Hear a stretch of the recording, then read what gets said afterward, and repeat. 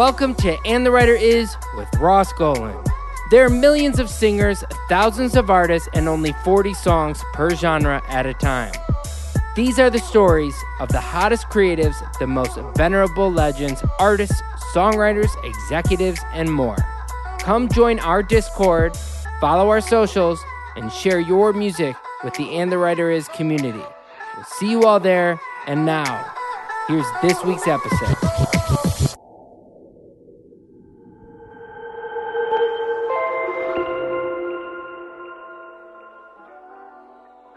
Hey, what's up? It's Paige MacDonald, and this is your weekly music industry update. Ticketmaster has canceled the general public sale of tickets for Taylor Swift's tour due to extraordinarily high demands. Downtown Music Holdings has invested in tech startup Vamper.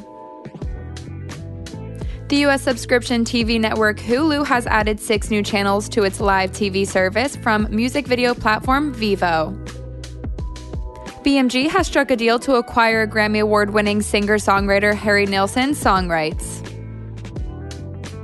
Primary Wave has acquired copyrights to hit Whitney Houston songs as part of a deal for about 60 songs written by songwriters Shannon Rubicam and George Merrill of American pop music duo Boy Meets Girl. ADA Worldwide, the independent label and artist services arm of Warner Music Group, has appointed Mary Lynn Drexler as head of business and legal affairs. Warner Music has promoted Bob Workman to the dual role of SVP International Brand Partnerships, Warner Music, and General Manager, WMX UK. Widely respected British music executive Zion Richards has joined Robo Magic Live as vice president. Blue Raincoat Music and Chrysalis Records has appointed James Meadows to the position of Senior Vice President of Marketing. Artist management company YMU has appointed Mike Kazulis as Executive Manager and Head of Radio. The Beatport Group, a portfolio of music companies for DJs and producers, has made key appointments in its management. Sony Music Entertainment Korea has signed Monsta X member IM to help develop his career as a solo artist globally. Rich the Kid has signed with RCA. Cautious Clay has signed with One Phoenix Live. Tay B has signed with Giant Music. Combustion Masters has added Peyton Smith to their label roster. Eliza Rose signs to Wasserman Music. Downtown has signed a global publishing deal with rising jazz star Masego. Bucks Music Group has signed Glastonbury Best Demo winner Tom Weber. Danny Dwyer has signed with Seasons Music Group. A big thank you to Charlotte Isidore of Mega House for gathering today's news. Now tune in for a new episode of And the Writer Is.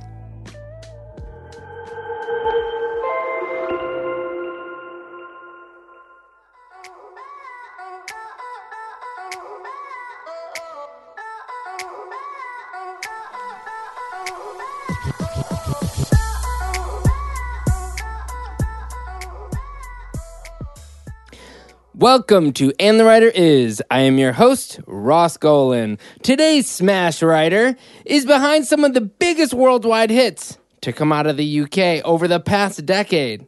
He has won several awards, including a Golden Globe Award, 3 Grammy Awards, 2 Ivor Novello Awards, and even an Academy Award. With all that in the past, you'd think this guy would be done and dusted, but no, he's never stopped. Of course, he's written with many, but his relationship with the great Sam Smith is legendary. And in fact, they are now currently riding the highest of his waves. All the way from the United Kingdom, this family man always seems to be back on top, where he is right now. And the writer is Jimmy Napes. Oh, wow. That was so cool, man. Thank you. I listen to this podcast all the time, so to hear, have my own intro is just the coolest thing ever. Yeah, I love that. I mean, first of all, welcome to Los Angeles. We haven't been doing a ton of these in person, so it's good to see you in the flesh. This is a trip to be here. Yeah, it's nice that we could do it in person because, that lockdown life was not that much fun. Yeah, totally. So last time we've worked together at least once, but I think of that also in Los Angeles at I think it was a Gwen Stefani camp. That's right. Yeah, that sounds about that's right. It was with Benny, wasn't it? Yeah. And there was a house, and it was quite exciting. All of that. It was really cool. Do you think that there's like when that writing camp was at a house in Laurel Canyon, and it was a very California style writing camp. Yeah. What are the differences between writing camps in the UK and writing camps here? Do people even do writing camps in the UK? I remember that experience was mind-blowing for me because I'd never done anything like that before. And I remember arriving and there was just like a house full of people, and I'd never been in a camp or anything like that. But it was so cool. My eyes were just like wide open at how, you just saw a different way of doing things, because I just always like worked one-on-one with whoever it was I was writing a song with, and it was just a massive learning curve for me, because I was like, okay, this is so cool. Everyone like collaborates in different rooms and throws ideas together, and it was just a whole new way of working that I'd never been a part of, and it was really, really awesome. Do you feel like writing one-on-one has... to me, the more people you have in the room, the more vanilla a song gets, because everyone ends up having to agree on whether a song is good or not. But then it's like, if you write one-on-one, then it's a lot harder, and the songs may end up way left of center. And it doesn't, because both of you guys might be, this is cool, and it's really not. I think it just depends on the people, right? If everyone is talented and humble, I think that's the key thing. Then it always turns out great. And if sometimes, I guess the too many people in a room thing, that's only a bad thing when. I don't know. It can just be pulled in too many different directions, can't it? And then the song kind of falls apart, and you're like, oh, there was something there for a minute, and now it's gone somewhere completely different. Yeah, and also I like the process of editing, and I feel like you lose that. I love camps because you move quickly, your mind moves at a different speed, and But I also like the idea of being able to lock down with someone and.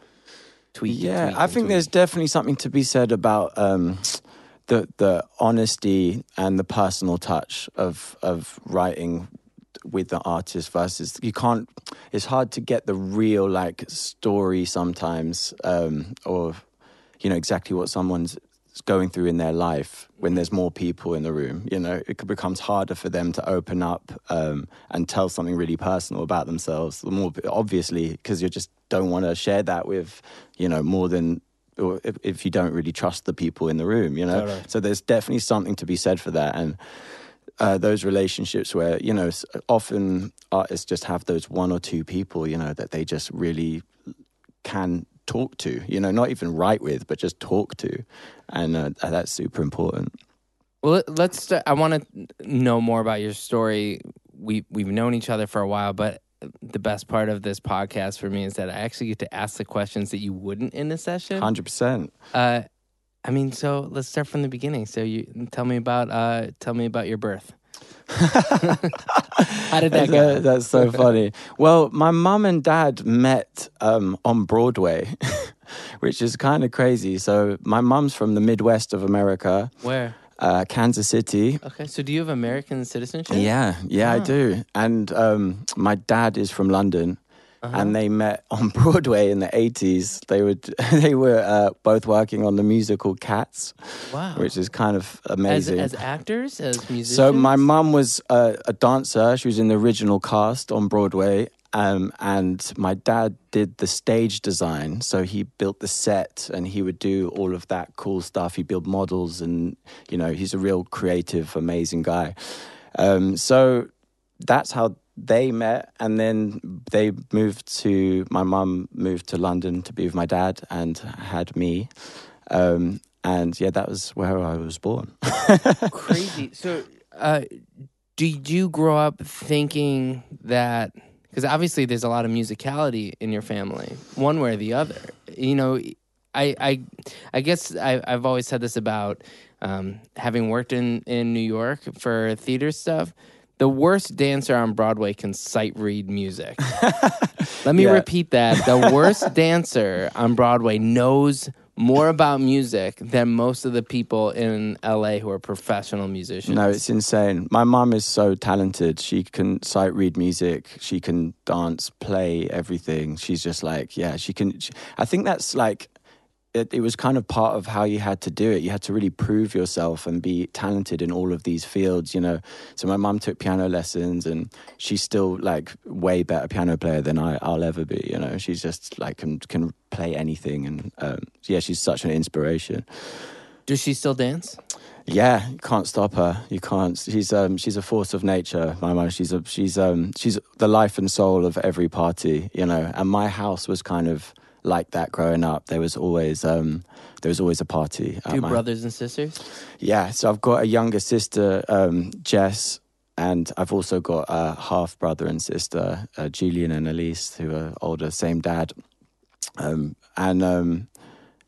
Like my house was just it was so much fun. Like that's what I remember. It's just like the pubs would close in London, and then my mum would be like, right, everyone back to our house, and there'd be people playing music and, you know, artists, and just it was always just like endless music in my house, you know, which was just the coolest environment to grow up in. How much of your childhood do you remember being part of the theater versus part of that sort of music stuff? That's a really good question. Quite a lot. Actually, when I think about it, because I hated theatre growing up, because I would literally go to every show. I'd sit like and just wait for my mum to finish, you know. So she'd be on stage and I'd be just waiting backstage, and I'd hear the same songs every night, and I was just like, oh my God, this is just the worst thing ever. That's crazy. But it's obviously, you know, it was a really important part of my upbringing and my family and stuff. But I was, in my mind, was definitely like, right, I don't want to do that, you know. And I think especially because, you know, I just always... I tried to shy away from that because it was I just didn't enjoy it. It was like too much of a good thing. That's funny. Have you met Andrew Lloyd Webber? I assume you have. Even when we're on a budget, we still deserve nice things. Quince is a place to scoop up stunning high-end goods for 50 to 80% less than similar brands. They have buttery soft cashmere sweaters starting at $50. Luxurious Italian leather bags, and so much more. Plus, Quince only works with factories that use safe, ethical, and responsible manufacturing. Get the high-end goods you'll love without the high price tag with Quince. Go to quince.com/style for free shipping and 365-day returns. I have, you know, it's pretty... Did you say thank you for, like, introducing or being the matchmaker? It's pretty crazy. Yeah, I have. Yeah, we actually have had a laugh about that, to be honest. And yeah, I mean, it's pretty funny. He called me about the Cats, actually. I think it was like a full circle thing. Yeah, I mean, that movie it didn't work out, did it? It didn't work out. I was with Jason Derulo right before it came out, and I just said, man, your life's about to change because this movie's going to come out, and it's going to be the biggest thing that's ever happened. Yeah. I really, I hadn't seen anything yet. Yeah. But I definitely, I missed that one. Shout out, Jason and Andrew. So when you grew up around it, there's a difference between people playing the same song every night, but versus people who create music. But the strange thing is, like, what's cool about musicals is, like, it's the tour comes to you.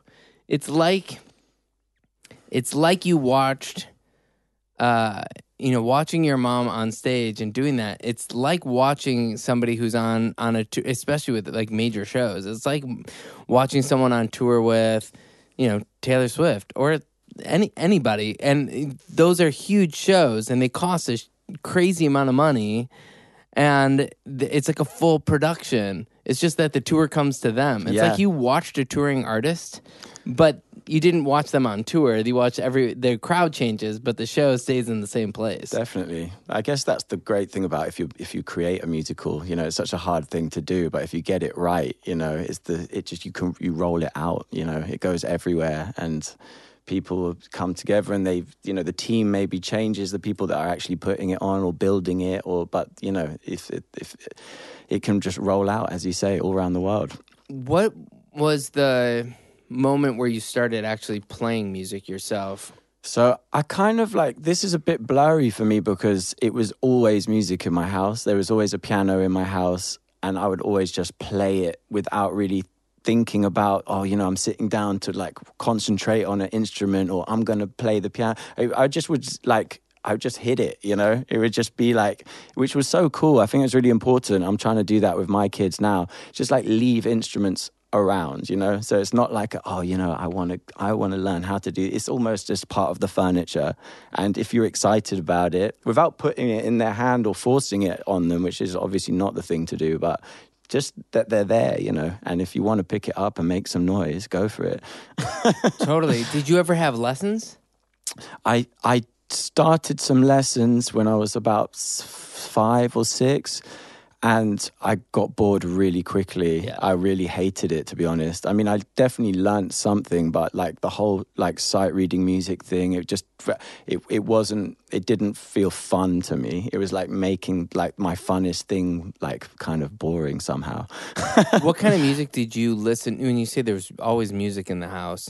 You know, I guess in my head I'm thinking that everyone's singing show tunes because of that. Yeah, but that's not really a fair assumption. No, What kind of there music did was you guys that, you know, listen and to? they were but you know, my mum can play anything and sing all the standards, and you know that was really cool. And you know, Christmas carols are a lot of that stuff in the house, and it's just singing around the piano was a thing.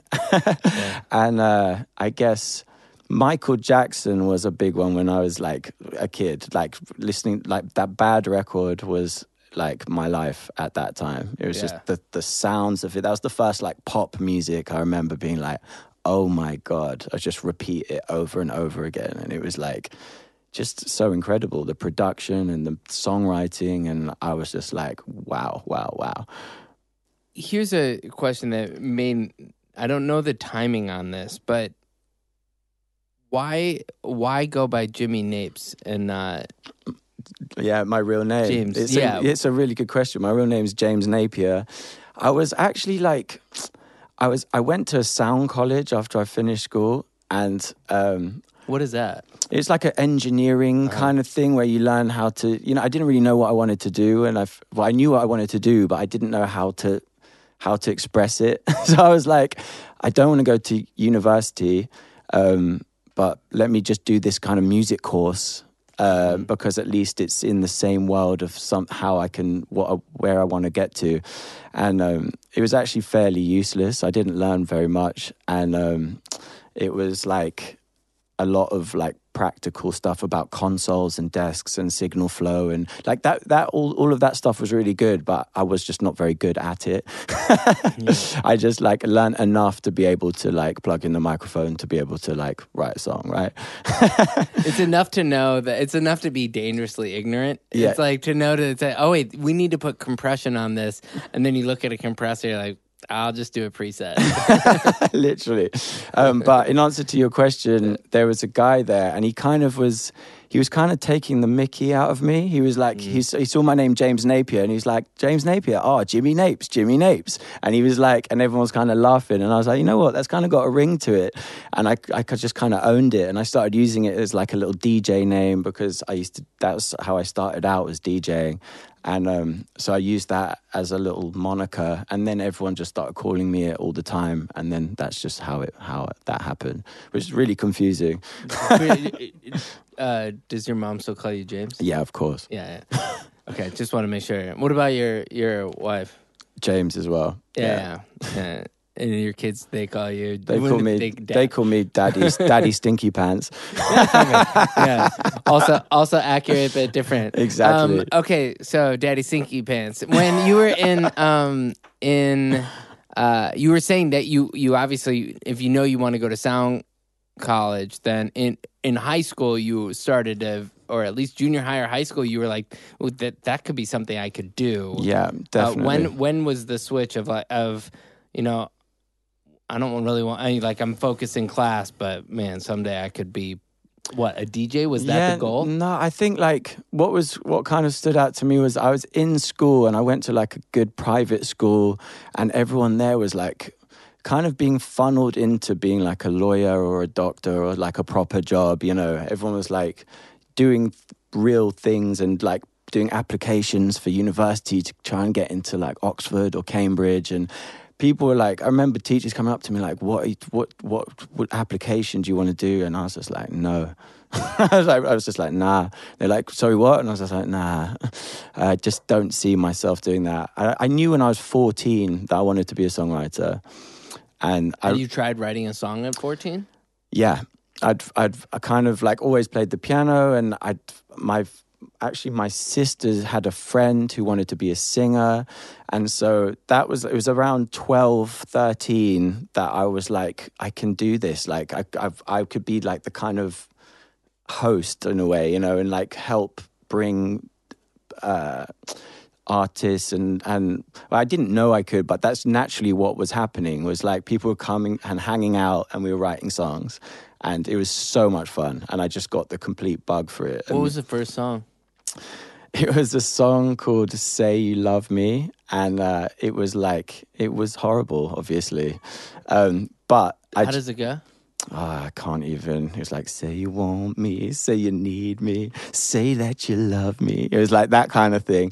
But I do remember like I was getting really geeked. How many songs exist right now where that you say, oh, this is terrible, and then you're singing it, but you're kind of like moving to it, and I see Joe out of the peripheral like kind of bobbing his head. Like, it was horrible. It was, but I do just remember being like, this is it. You know, I was like, this is what I want to do, like 100%. And I remember saying to my dad, like, because like the school he was sending me to, like it cost money and stuff, and I was like, Dad, I was like 14, and I said, Dad, I don't want you to send me to the school anymore because it's a waste of money, because I know what I want to do and this isn't helping. And he was like, I think he was a bit shocked, you know, but I had like genuine guilt about being at this like school, which was like really quite, it was a very good school, but knowing that it felt like a bit of a waste of time in a strange way.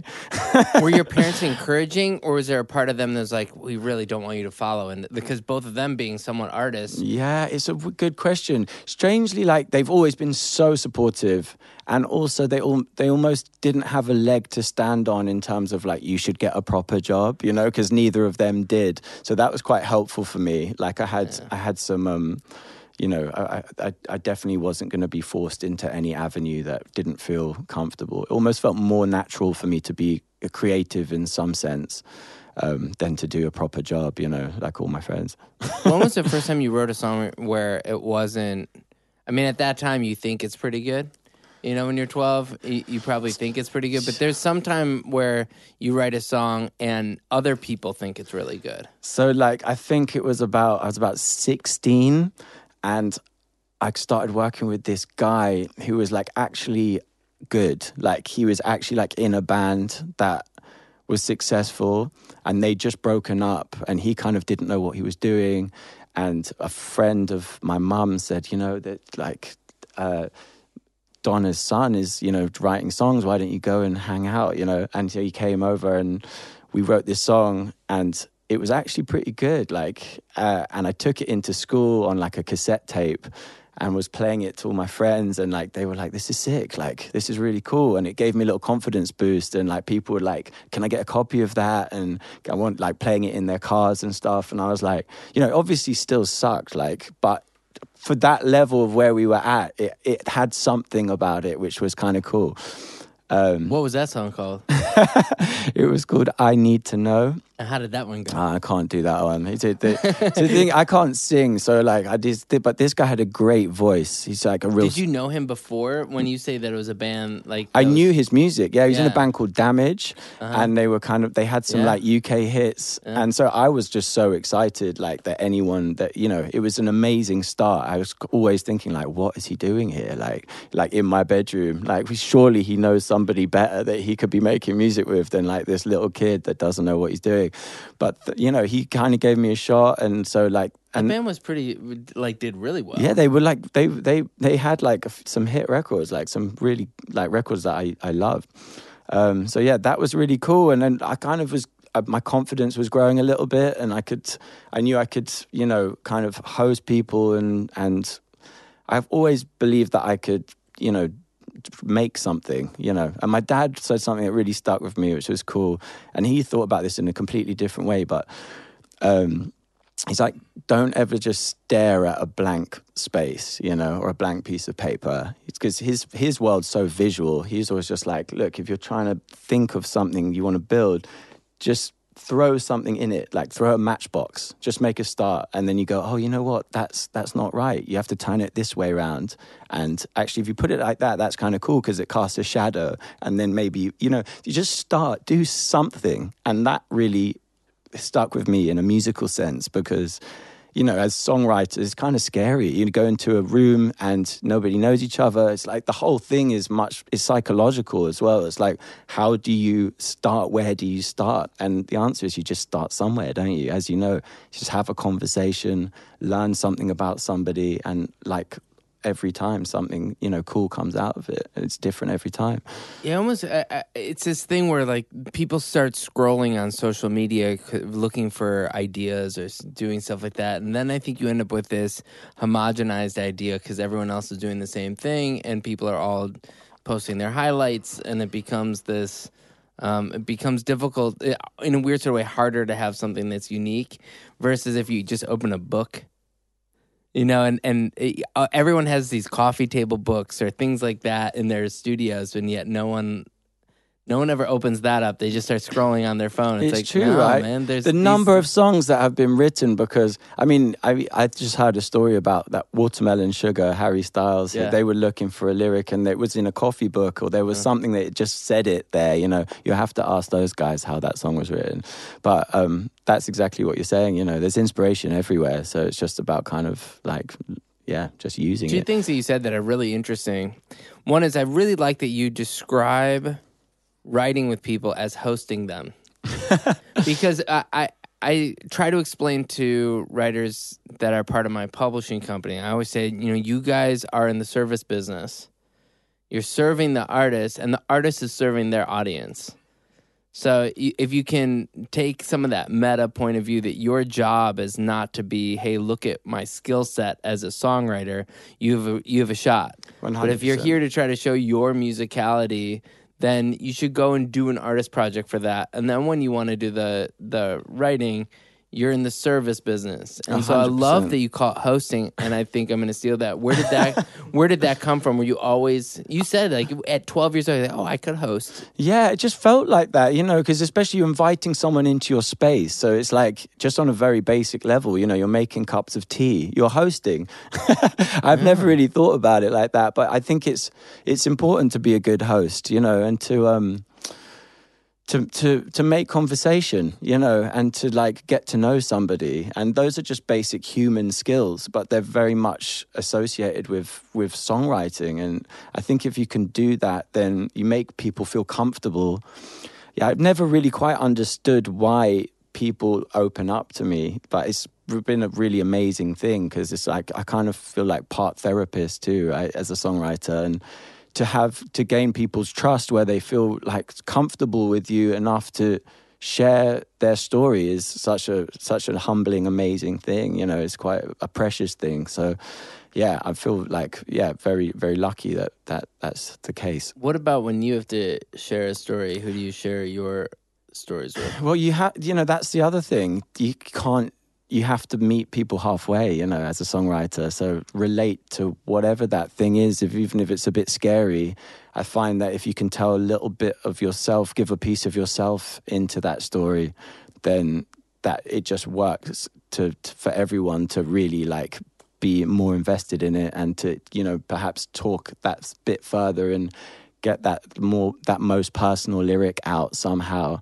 You know, you can't just let the artist, you know, in a way it's a bit of is kind of saying different. Oh, so I've lost my train of thought with that. Well, I mean, you were talking about meeting halfway and share, like finding yourself in the story with them while you're releasing things. But one of the other things you said that was fascinating to me, which we found in other hit songwriters, that you said, I can't really sing. No. So You've released music though, so you're kind of full not of shit. really. It was like, you know, but on the other hand, you know, what does that mean? You can't sing. It just means that I don't like the sound of my voice. You know, it's like, and I also know that like people, I've worked with so many amazing singers that I'm like, I would always prefer to hear something I've written sung properly, you know? And it's like, I also think there's an important thing with having no ego in that, you know, and just going, would it sound better if so-and-so sang this? Yeah, absolutely it would, you know? So it's like, why would I try and sing it myself? Yeah. Well, there must be, you know, being a creative is really interesting, because I think there's a perception that you are, especially on the songwriter-producer side, that you somewhere in there aspire to be the one who's in front of the screen. Yeah. And in reality, no, this is a safe, like, if you're a great singer, doesn't mean that you want to be singing in front of people. 100%. And then being in a studio is a safe place to be to sing every day in front of people who are there to hear you sing, and they'll edit you and all these things, and you could sing all day and you don't have to worry about the stress of performing. Like, just like being a bad singer, it's like, this is also a safe place for you to be creative, and no one's going to judge how bad of a singer you are. 100%. I actually think it falls in the favor of the songwriter artist to be a bad singer, because if you kind of just belt stuff out and it sounds horrible, but you know where you hear melodies and you contribute them, but then the artist is also thinking, well, that's cool, the melody's cool, but I know it's going to sound a hell of a lot better when I step up to the microphone. You know, that's a good thing. It's like, if I could sing like Sam, you know, then at the end of the day, you'd be like, well, it just should be, that's it. The artist would be like, well, I'm not going to beat that. Which is probably where John Legend found himself, right? Because he started as a songwriter, and there's that great story where he wrote Ordinary People and he was going to give it to the Black Eyed Peas, and then he sang it and they were like, that's your record. Like, there's no point in like Will.i.am trying to do, you know what I mean? It was just like, no. And it's cool that they could see that. And that was the start of him being like believing in himself as an artist. And I was like, oh, that's really cool. Yeah, some of that's confidence. You know, obviously, Gaga did it, and so did Julia Michaels, and a lot of songwriters where people said, hey, you should try this and do it. It also doesn't work often. You know, more often than not, right? Hey, you should release this song, and it's like, you know, Ordinary People was a great song performed by a great singer, but there have been great songs that have been performed by great singers that haven't worked, and then all of a sudden you're 100%. You're on tour for 18 months when you could have been in the studio.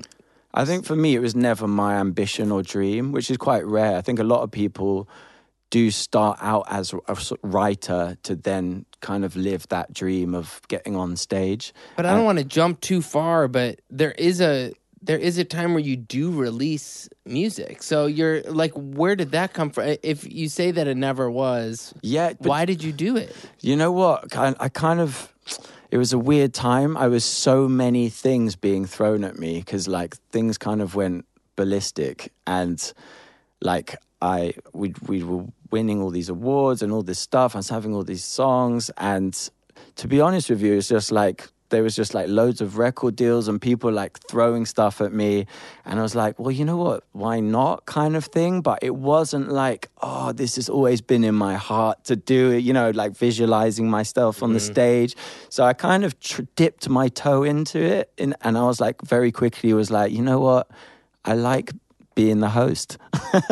It was like, you know, it was fun to try, but I was very much really enjoy my role. I really do, genuinely. And there's no like, oh, I need to. My favorite thing in the world is going to like Glastonbury Festival and being in the audience and listening to like big artists play my songs. That's the coolest buzz I'll ever have. Like, it's my favorite thing. And being completely anonymous and just like, but there being like thousands and thousands of people, that's the coolest shit ever for me. Totally. And I don't think people discuss enough when a songwriter is successful and has those moments, a lot of opportunities come their way. And there are books about the power of no. There's a book called Essentialism. There are a bunch of these books that people should read about how to say no to things, because we all get trapped in saying, man, that's, this is a very privileged thing to say, but it often feels like, well, that's free money. Somebody's going to say like, hey, we'll give you a shot at being an executive. You see a lot of people becoming executives. You see a lot of people becoming a lot of things other than their vocation. 100%. And rarely do you have the guy who keeps their head down, or girl, it's not a gender thing, but somebody keeps their head down and just hustles being what they do. Yeah, but also it's okay to try things, It's okay to, because you have to try things to know, Sometimes there's questions there. You go, well, maybe what if I started a company, And it's like, then you do it and you're like, oh, this is a lot more work than I thought. It's not as simple as just, I thought it was much easier than this. So you learn, and then you kind of really find your way, and you see where your strengths are and, what you enjoy doing. And that's it.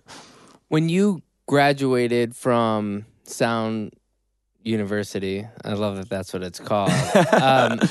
There's still a break between that and, your first cut. There's like, what did you do between school and, I suppose the Eliza Doolittle album actually opened a lot of doors for a lot of people. I got to work with her right after that. She was like, she was, Rollerblades was a big song. Yeah. It kind of blew up. So that Eliza is my sister's friend that I talked about. So no way. Yeah. So that "Say You Love Me" song was with Eliza. That was the first song I ever wrote, and I think she ever wrote. So we kind of really helped each other to like learn how to write songs and understand what it's like to make music. We were just figuring it out as we went along. But she could sing great, and I could play the piano a little bit, and that was it. That's crazy. I've only had a few songs that really were specific to the UK. Usually there were songs written here that did something there. But we did a song called "Let It Rain," and I just remember her being. I love that song. I just remember, just loving that she knows who she is in a studio, and it was, it's, you work with a lot of singers that don't necessarily who aren't sure who they want to be, and at the time she was really sure who she wanted to be, so it was really definitely fun to write. And that was my first cut I ever had, was when she had a record deal, and we wrote 1,000 songs, but I got one cut on her album. I was kind of the guy who did all the work, and then like when she got signed, there was like all the people that actually were good and established, and so that was a big lesson for me in terms of like, okay, like I can really put all these hours in and still kind of, it was just a tough thing. It was a humbling thing. Because how do you prevent that from happening? You can't, that's the truth, but you just have to keep going. So I got one cut, which was a great start. That was like, I kind of in my head was like, I've made it now. I've got a cut on a major label. This is so exciting. This is the start of something. Not made it, but this is at least the start of what I want to be doing. And if your goal is to be a professional songwriter and you have a song out on a major label artist, it was a big deal. Absolutely, it was my absolute dream. But then I came crashing back down to earth again because I didn't have any other cuts for like years after that, and it was quite a challenging time, to be honest. How did you? When you graduate? You didn't even graduate, you said. Like, you only did a year there, so you're telling your parents, like, no, I want to do this. I don't want to be... Yeah. How did you not feel the pressure of regular life being... I did feel the pressure, is the honest answer. Yeah. And there's a few moments, like... like my mum took me to one side and was like, I love you, and you should maybe start thinking about looking at some other things you could be doing, like, because she just, if out of pure love, and she just wanted to make sure that I was okay. But, she could also see that I'm still living at home and I don't have any music coming out, and I'm trying hard. I'm DJing all the time, 2-3 nights a week. That's how you're paying your... That's how I paid, just like, and just... Where were you DJing? All over London, anywhere. It was just like, it was fun for a time. Did you have like an agent who's helping you that? Or were kind you, of like an agent, but everyone like took all the money, So you made you get no you get $100 or literally literally 100 quid a gig. Or whatever, but that's great for me, I could do that for like 1 or 2 nights a week and be able to like eat and do basic things. But that was kind of became my life, and it was like felt like it wasn't really going anywhere, but it was. I was doing my 10,000 hours and I was writing songs all in between all of those things, always, obsessed and practicing and writing and just, doing it, getting it wrong until you get it right. I wrote 1,000 shit songs, and then I was ready for when that moment came. Yeah, but that's the key, right? It's not that it wasn't the specific song that you were writing in the 1,000. It was that you were ready for when the wave came, that you could continue at that pace. It's not that if you have that song that's a hit and you are not prepared to follow it up, if that Eliza song becomes a worldwide smash and you are not ready to follow that up, you go into all these sessions and people don't want to work with you again because you can't handle that kind of...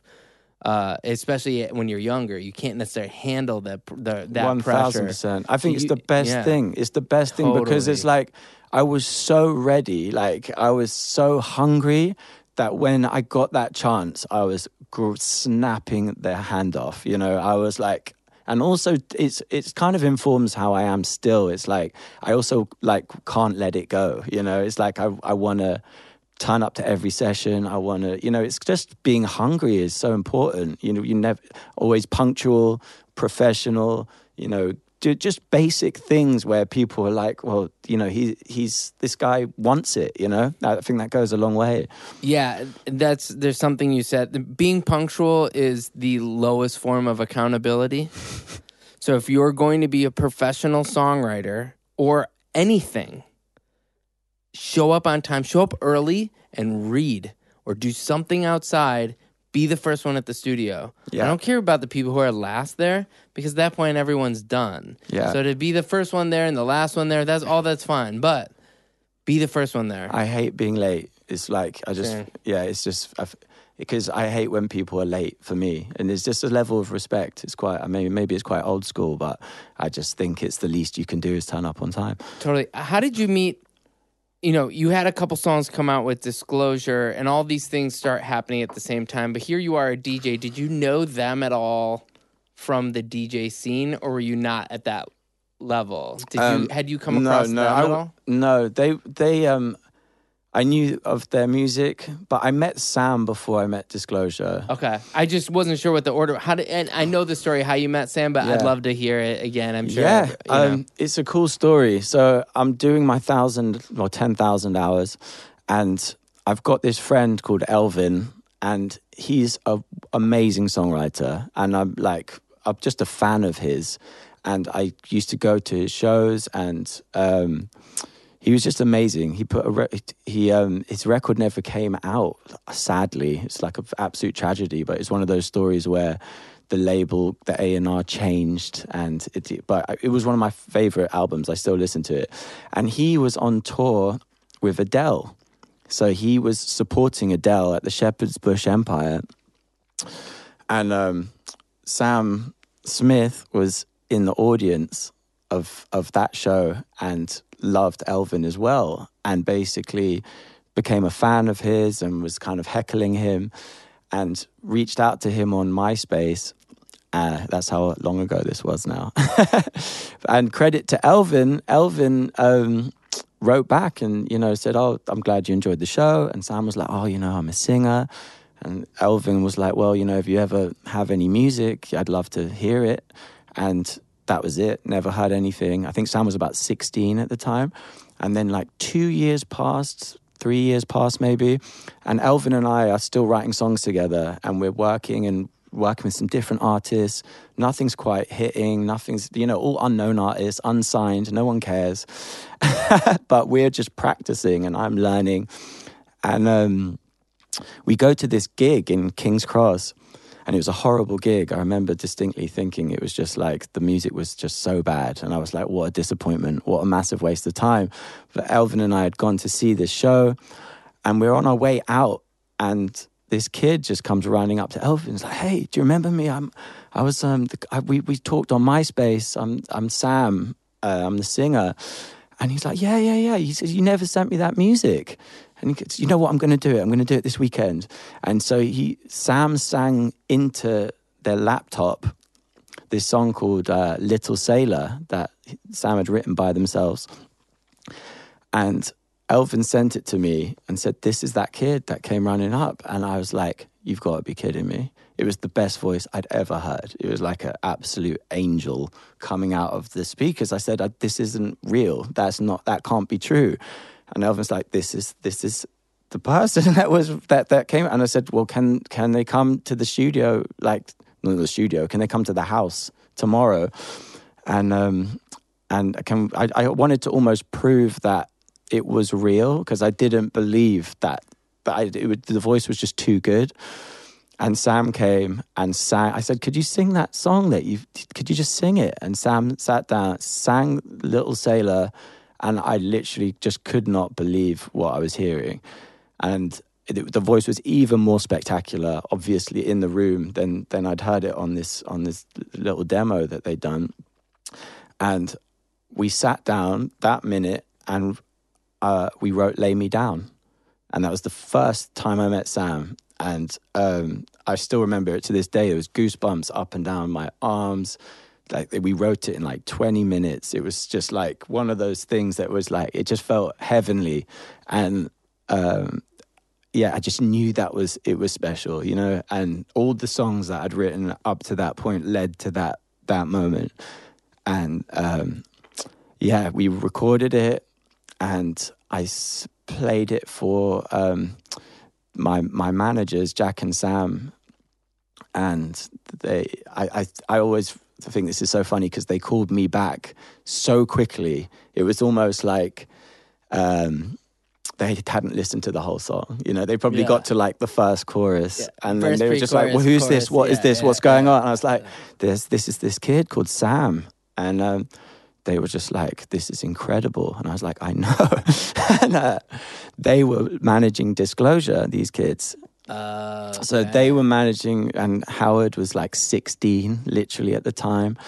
And they'd found them on MySpace. And basically what happened was Sam and I and Elvin had written this song, Lay Me Down. And then they played it for Disclosure. And they were like, wow, this is amazing. So we went down to Disclosure's parents. They had like an antique shop. Their father runs an antique shop in the countryside, or in Reigate.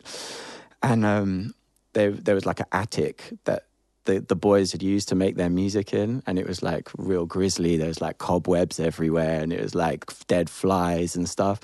And Sam and I went there, and we wrote Latch. That's the first thing we did together. So I'd written Lay Me Down and Latch in the space of about 2 weeks.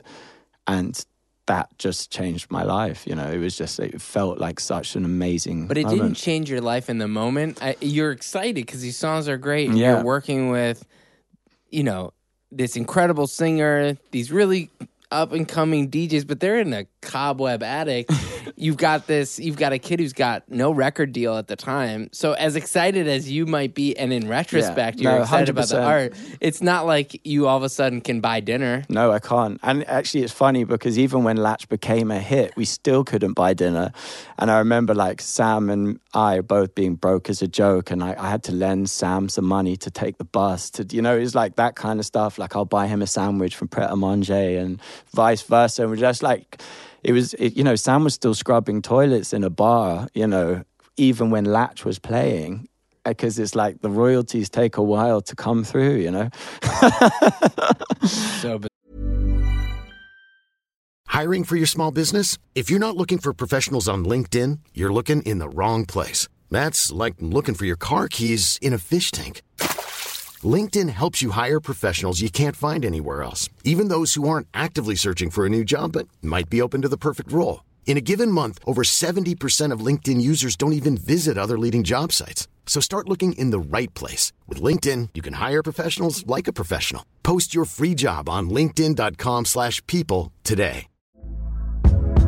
Hey there, it's Michelle Norris. I'm host of a podcast called Your Mama's Kitchen. When I travel, I'm usually looking for a way to find a taste of home when I'm not at home. And one of the things I love to do when I am at home is entertain. And Airbnb allows me to do that. When I was in California recently, I rented a house that had a great kitchen. And when we were sitting around the table, we were all thinking, we're in someone else's house. Someone could be in all of our homes as well. If you have a home, but you're not always at home, you have an Airbnb. Your home might be worth more than you think. Find out how much at airbnb.com/host. You do a really interesting publishing deal. So tell me about like why you chose to do your publishing deal with them and like what the situation was at that point. Yeah, so I guess because this was the first thing that that really was starting to happen. You know, Nick and Joe, who are the A&Rs that signed Sam, they were kind of the first people to hear my songs as well. So when Nick came to my studio and we sang "Lay Me Down," and that's how Sam got the record deal. We just performed it live. And Nick it was so cool. It was one of those like A&R like stories out of the music business where he was just like, write down any number, you know? It was like one of those moments like in the movies where it's like, oh my God, like this is actually going to happen. It's like, this is 100% going to happen. The belief was there immediately just from that one song. And feels like a comedy routine where it's gonna be like write down that number, and you've never seen money before, so you're like $5. Literally. And he's like, I think $6. Yeah, like, done. So I mean, that to just be clear, that wasn't for my publishing deal. That was for Sam's record deal. Yeah. But the two kind of went hand in hand because we were writing these songs together. So it made sense for me to sign my publishing with them because they kind of believed in us. So that was... This is also Nick's... shout out Nick. Guarantee he's listening to this. 100%. This is also his forte, is that he is... There are a handful of A&R people who don't look at your credits before they sign you. 100%. I can name them, and Nick's one of them. So his success is because he genuinely believes in talent in an era where it's all analytics. It still has managed to like continue to sign really good writers and producers and artists, and continues to work with great people, not just because of their analytics, but because they're 100%, and that's so true, and it's such a rare quality, strangely enough, and you know it should be celebrated. Nick follows his instincts on stuff no matter what, and he doesn't need the data to back it up. He's just like, I know this is a hit in my heart, and I'm so grateful to him because both him and Joe Charrington gave me a start, my first publishing deal. Yeah. One, Nick, I am expecting sushi again, and number two, Joe is an amazing executive in her own right. Who's like also is like, you guys really helped her, her career too. So it's like a really cool group of people. At that point, they start hearing the songs. It's a good thing you have management to help open those doors. You guys have this publishing situation. Yeah. He has a record deal. Latch is happening. Lay Me Down hasn't come out yet. But you obviously have, a lot of people feature on hit songs but don't necessarily have a hit themselves. So you don't know yet. But at this point, you have to have seen some of the writing on the wall. Not to I didn't mean that. And that's also foreshadowed, but you had to see that. You know what? It goes back to what we just said. It's like there's just a special feeling you have in your gut when you know something's like good, it's special. And I think that's something that shouldn't be underestimated, because even to this day, you have to trust that compass as a songwriter to know if this is really, if it's special or not, and it's that same thing. I didn't know obviously everything that was going to happen, but I just really loved what we were doing and I really believed in it. And I mean that, thankfully that proved to be the right thing. I know you and Elvin had, Elvin's the person who introduces you to. Yeah. But you two end up having your own writing team that gets created. So what was is that hard for? Do you talk to? Is Elvin the Pete Best of this situation? Like, does he recognize that this was like? Are you guys all close? We're still super close, and that's the best thing about it. I spoke to him literally today, so it's hi Elvin. Yes, shout out Elvin. Yeah, and you know what? What was so cool about this moment in my life is like, I made some like lifelong friends, and like we built this. It was a team, because Jack and Sam, who started managing me, like God knows why, because I had no cuts or anything, but they saw something in me and they liked my songwriting. And then like me meeting Sam and them managing Disclosure and all of this stuff, we just kind of, those songs that we wrote, they kind of bonded us, and we just became this team, and real friends, like looking out for each other, helping each other write songs, doing features with each other, like trying to get better. If I ever need anything from any of the, we're just like a little family, and that was so important, and it can't be underestimated, like how much we helped each other, and that was just so awesome that I got to experience the music industry like that, because all the stories and things you hear is like, it can kind of be tough and ruthless and all those things. And we had this little bubble that we just kind of looked out for each other, and it just made the whole thing so much more fun. Totally. I think one of the things that's important for a hit writer is also to define their independence from the group of people that they've come up with.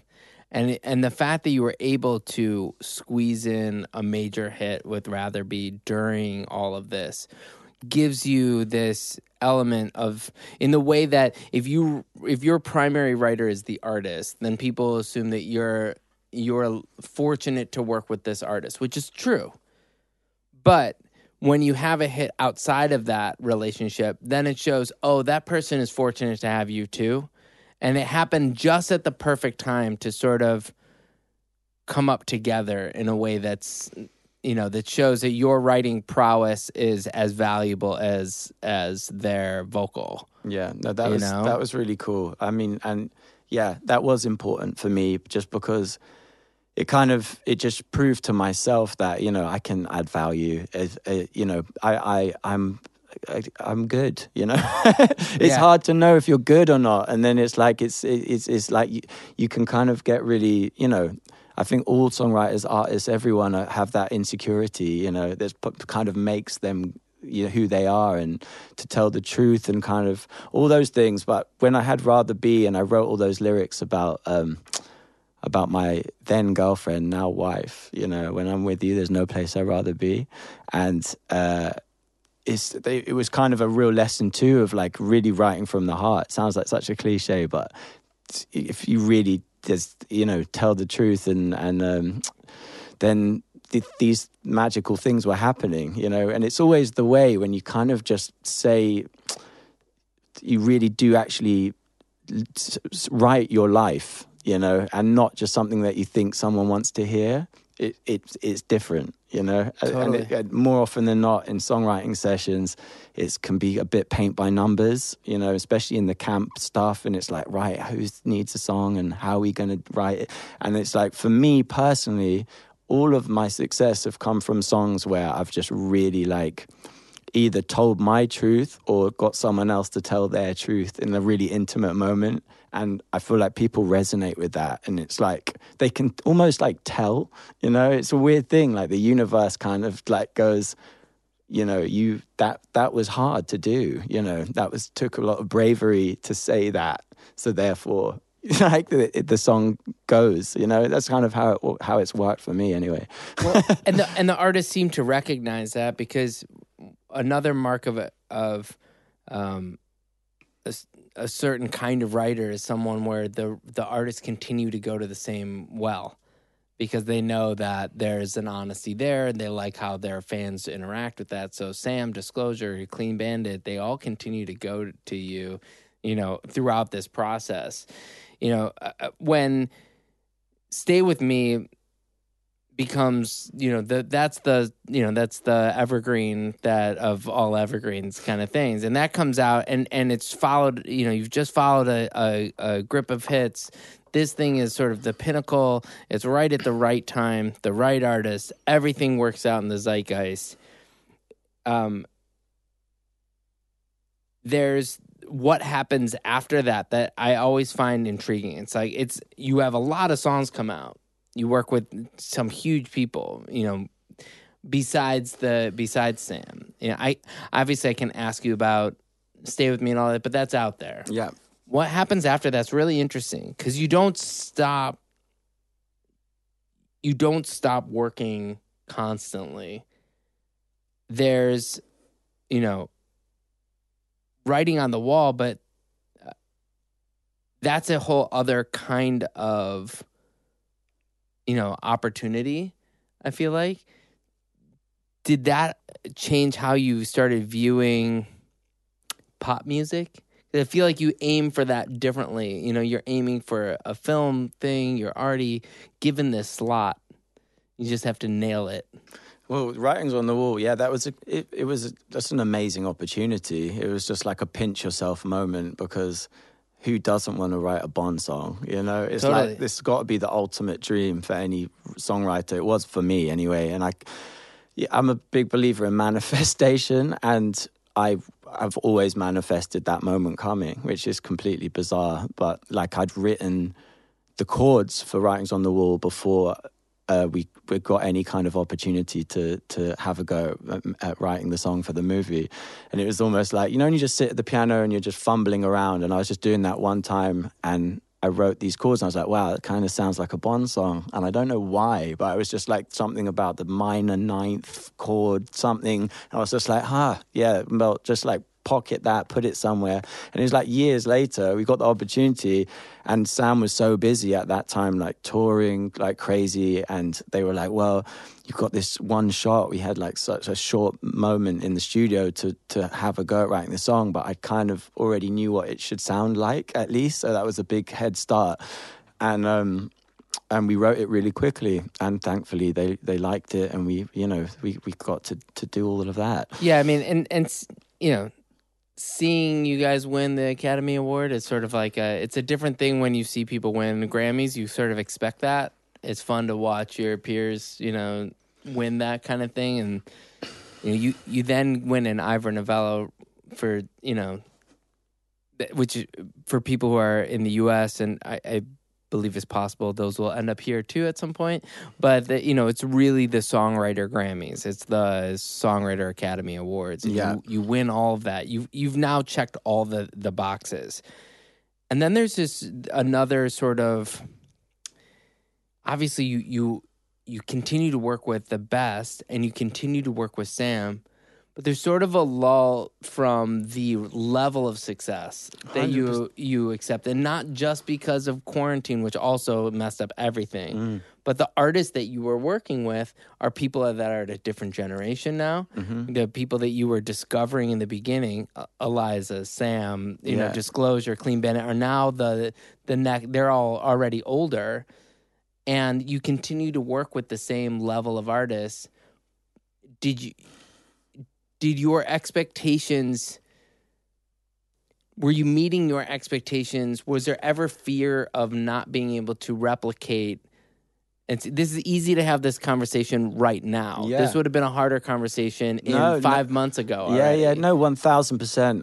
I found it really difficult, to be honest with you, because where'd you go from winning all those awards? You know, it was like I kind of achieved my dreams, which is a scary thing to do, because it's like when you're on that road to just like, how do you know, I can hustle and do that, and then you actually get to a point where I was just so blessed. We had this unbelievable run where I ticked every box I'd ever wanted to tick in my head. So I kind of had a weird moment where I was like, where do I go from here? What do we do from here? And I think it was really great. It was humbling and it was cool because the answer was just do what you've always been doing, which is just love writing songs, and not doing it for any kind of, justification or award, because that's all nonsense, really. It's a lovely thing to have, but it's not. The reason is always just the love of the doing. You already win when you are in the room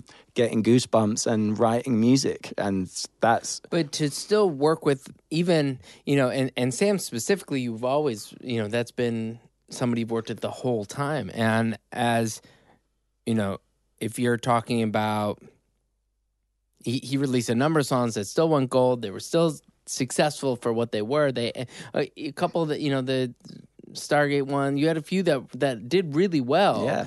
Yeah. But there's still sort of the level that even Rather Be for, that record, which, these other songs that were worldwide hits.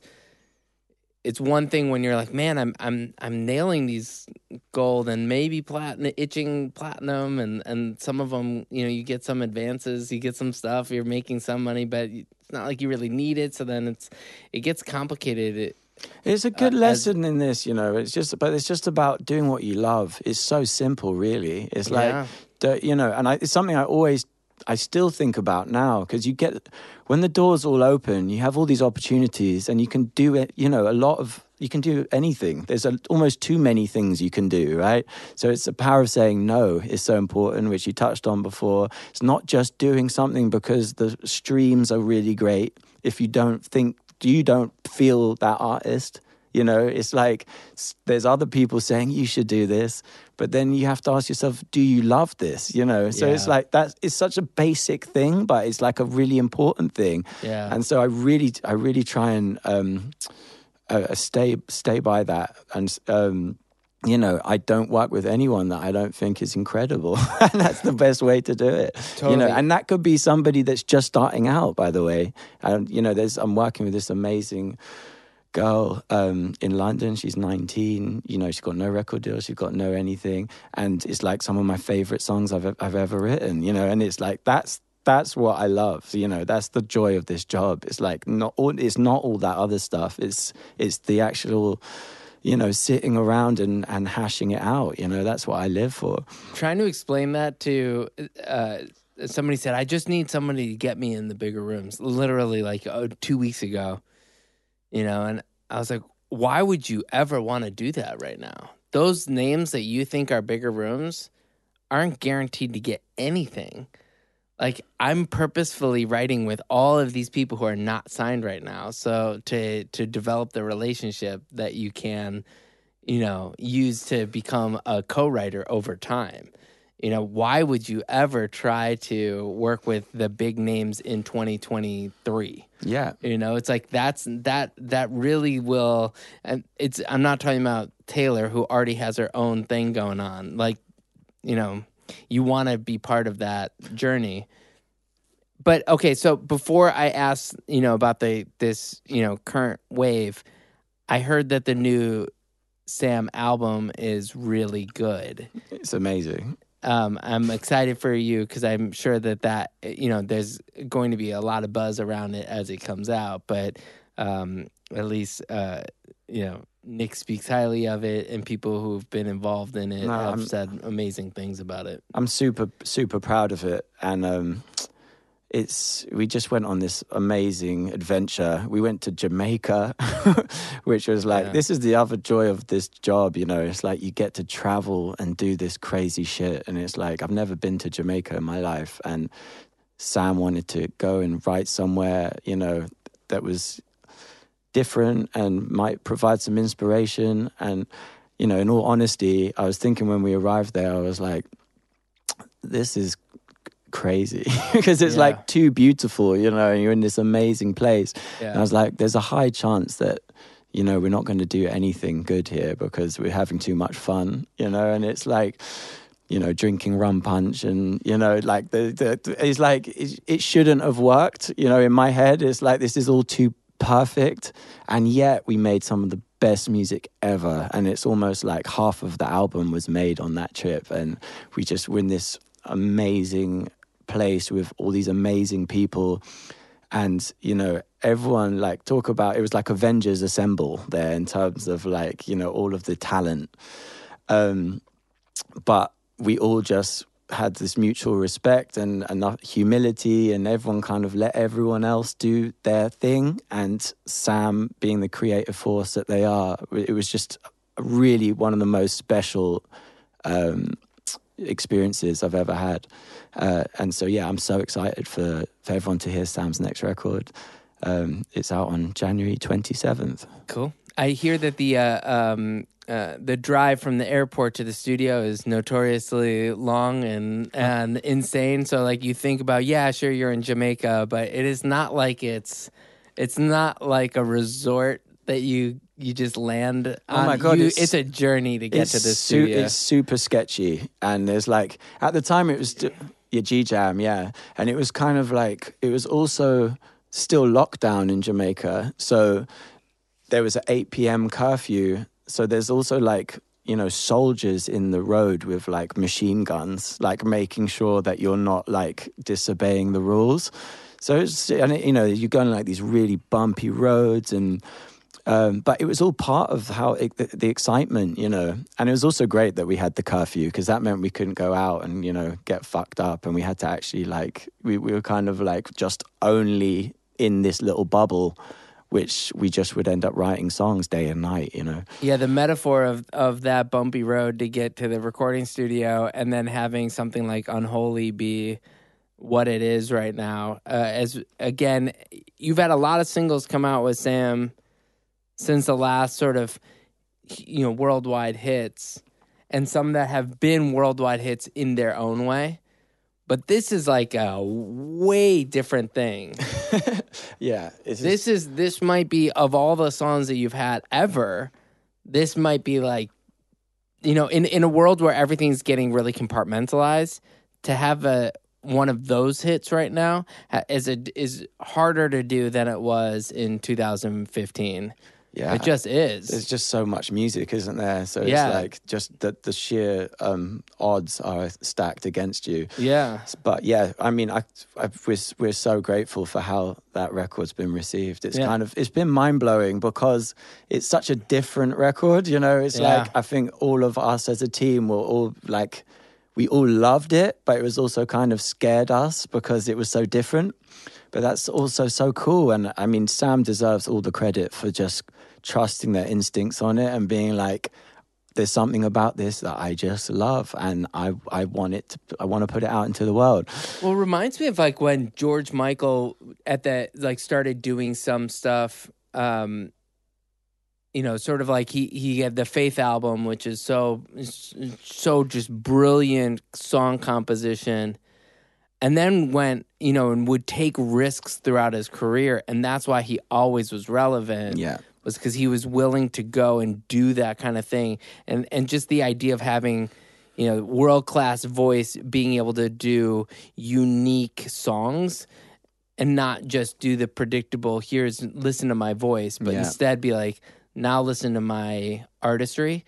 And it's just like, it's a great moment for music in general to have that. So I'm so good job. Thank you.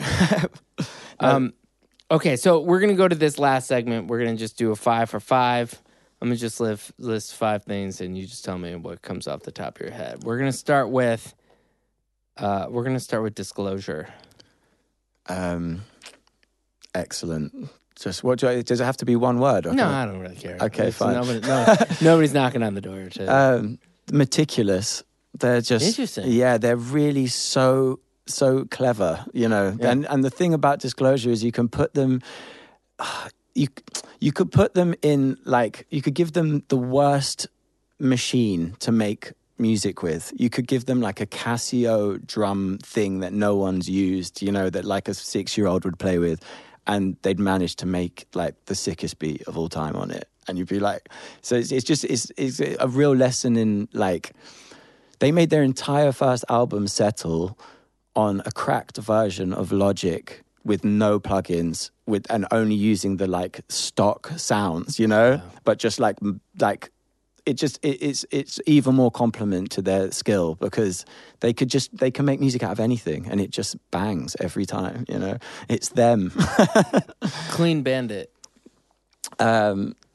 Like super talented, you know. Jack from Clean Bandit is just like, he's such a, I mean, dare I say, underrated producer. He's just like so skilled, plays everything, you know, and he's a genius, Jack, really. Nick and Joe. That's yeah, my, like, patriarch and matriarch, you know, the kind of like my mum and dad in the music industry that showed me like how it all worked. Yeah, definitely. Sam Smith. Like, best friend. Yeah, friend for life with voice of an angel. I'm going to do 2 more. I'm going to do your mom. Just like my inspiration, and just like, yeah, the coolest person on the planet. Your wife. Like my everything. This is getting quite emotional, isn't it? Yeah, she's my everything. And yeah, mother of my 2 beautiful children, Jackson and Jean. Shout out Jackson and Jean. Well, thank you for doing this. We've known each other for a long time, and it's, you know, again, part of what we do as a generation of writers, in my opinion, is celebrate each other better than I think other generations may have done. And it's exciting to see how successful you've been in not just your own journey, but in hosting other artists. And that's just something that's going to really stick with me, is that says everything about how you view your career, that it's in the service of the artists that you work with. And by doing that, you're able to fulfill your own ego's desires. 100%. But it really comes from, you know, giving them a safe place to be themselves. So thank you for doing that, and for, you know, choosing your own path. It's exciting to watch, and I appreciate you. Thank you so much for having me, Ross. This is so cool, man. Like, I listen to this podcast like every day. I go for a run in Hampstead Heath, and I listen to And the Writer Is. So I'm kind of completely humbled to be here. So thanks for having me. There you go.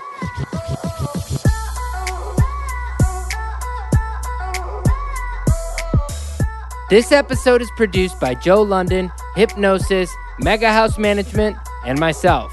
Shout out Paige McDonald, Kelly Fox, Casey Robinson, David Silberstein, Tim Kirchen, Zach Weinstein. See you all next week. I'm Ross Golan, signing off.